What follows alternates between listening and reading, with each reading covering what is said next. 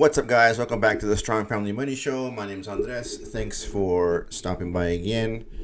It's Saturday, September 12th. So I've been researching a lot online about millionaires and how they make their money and stuff like that. So I found, a big list of people who made a lot of money, and the overarching story of how they all came to be millionaires is, of course, they had a dream, right? They wanted to become a millionaire. They had something that they could sell other people, something that other people would buy, something that most importantly, the people needed. And but what they also had was they sat down and they made a plan, which is probably the most important thing. So that's what I'm going to talk about today. So they all had they all sat down, right? They all made a plan of how they were going to attack, putting their plan into action, right? Or putting their dream into action, I guess. How long will it take? What do I need? What resources do I have? So I have an outline here on, the basic things that they went through to make sure that they had all they needed to reach their goal, and what they did. So first they have to know how much capital they have in the beginning. And a lot of these people, bootstrap their companies, so they're using their own money or maybe even friends and family money to start this endeavor. But they have to know exactly in the beginning what they have to work with, and a lot of successful ones, they pretty much bet the farm on everything. So they say, this is really, this is all I have, and I'm going to use all of this to reach my goal. Some of them say, I got a family to feed, so I really only have this much money to start up my business. Or when they ask their friends and families, this is all I could collect. So they know exactly in the beginning how much money they have, so they know what their stopping point is, or when they're getting close to the end, or when they have to go look for more money, they know what that is. What they also have is a budget. So they, a lot of these people, either they have another job and they work on this as a side hustle, or they took no salary at all in the beginning.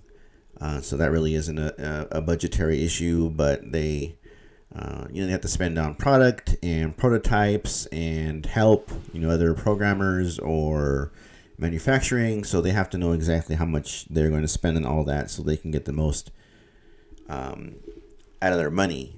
And a lot of people hire a lot of help to help them achieve this goal, or they figure out what exactly they don't know and learn it. Right. So if it's something easy, like I needed to learn how to, prototype something.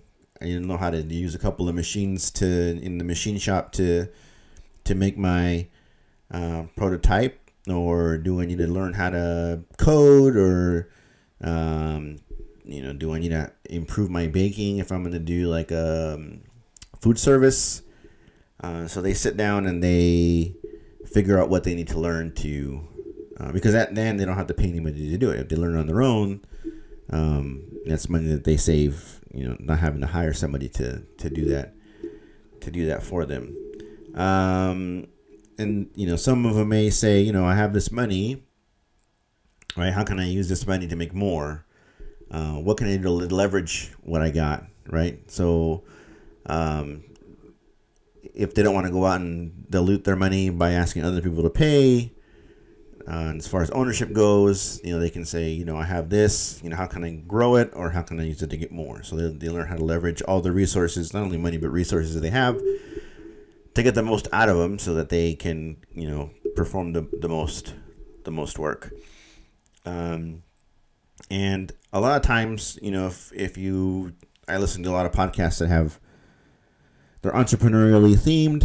So a lot of venture capitalists kind of are discouraged from giving money to people who are the only ones that are working on the company or product. So they really want someone that would go out and get a second founder, someone that they can work with.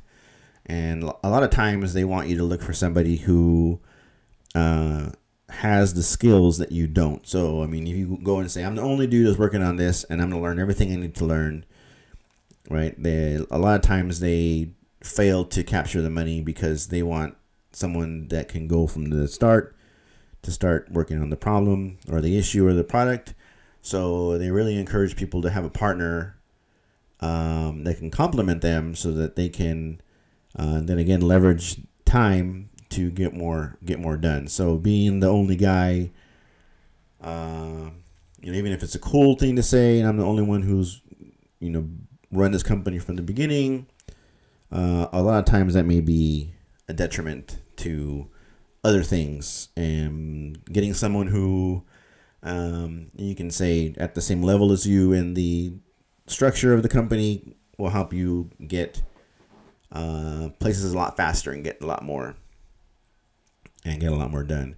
And number 7, you can argue that this probably should be number 1, is they go out and they find out who has the money that they want to make, right? So they have an idea that they want to bring to market. But then they say, well, who are we going to sell this idea to? Who's this product really made for? So they spend a lot of time coming up with the perfect customer so they can go out and find people of that type, so they can go out and say, hey, you want to buy one, or, you really look like you're interested in it. You want to give them a company some money because you really like this kind of thing. So, and they spend a lot of time refining who that person is, who this avatar is that they're gonna sell to. So, all in all, the most important thing that they have is a plan, and they really, they sit down and they write this thing out, and they go over it multiple times, and they edit it a lot, so because they want to make sure they have the right plan to execute. And it's really like a roadmap in the end. So thinking on your feet is cool and all, but if you can eliminate that as much as you can, then that really helps you. Just all you have to do is execute and not do a lot of planning or thinking of ways to fix issues that arise along the way. And, once you start executing the plan, everything's great on paper. The next step that's really important is to know how to revise the plan that you made based on what is happening around you. So if you hit a couple of speed bumps or some roadblocks, it's important to be able to sit down and say, okay, now, I thought it was going to be, a piece of cake going forward, but we have these things, right? We need these licenses, right? This, government body is not giving me a hard time. What do I need to do to get around them? Or the way I wanted to make this product really isn't cost effective. So what can I do to not sacrifice quality, but be able to, make it at a cheaper price? So you're always, you don't want to die, your company to die because you're afraid to sit down and revise your plan. You want to be able to sit down and, not really shoot from the hip, or fly by the seat of your pants or whatever, saying you want to say. But if you want to be able to sit down and say, okay, this plan was good up until this point, we're stuck here. The end goal is still the same, but what do I got to change to make it so that this plan is still executable?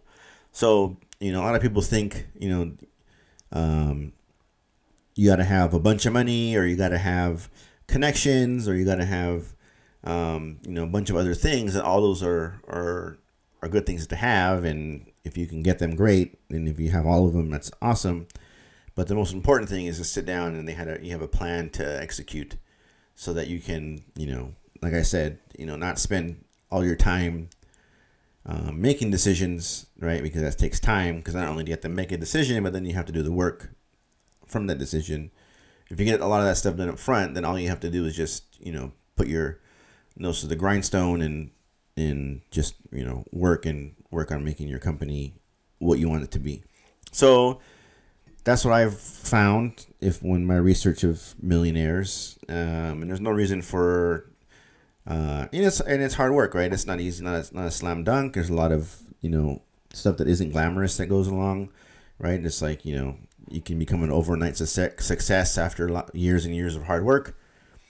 But yeah, there's no reason if we all sit down and make a plan and stick to it and sacrifice and put up with as much suck as we can, that we can all be millionaires as well. So anyway, sit down, make a plan, follow through, revise it, execute it.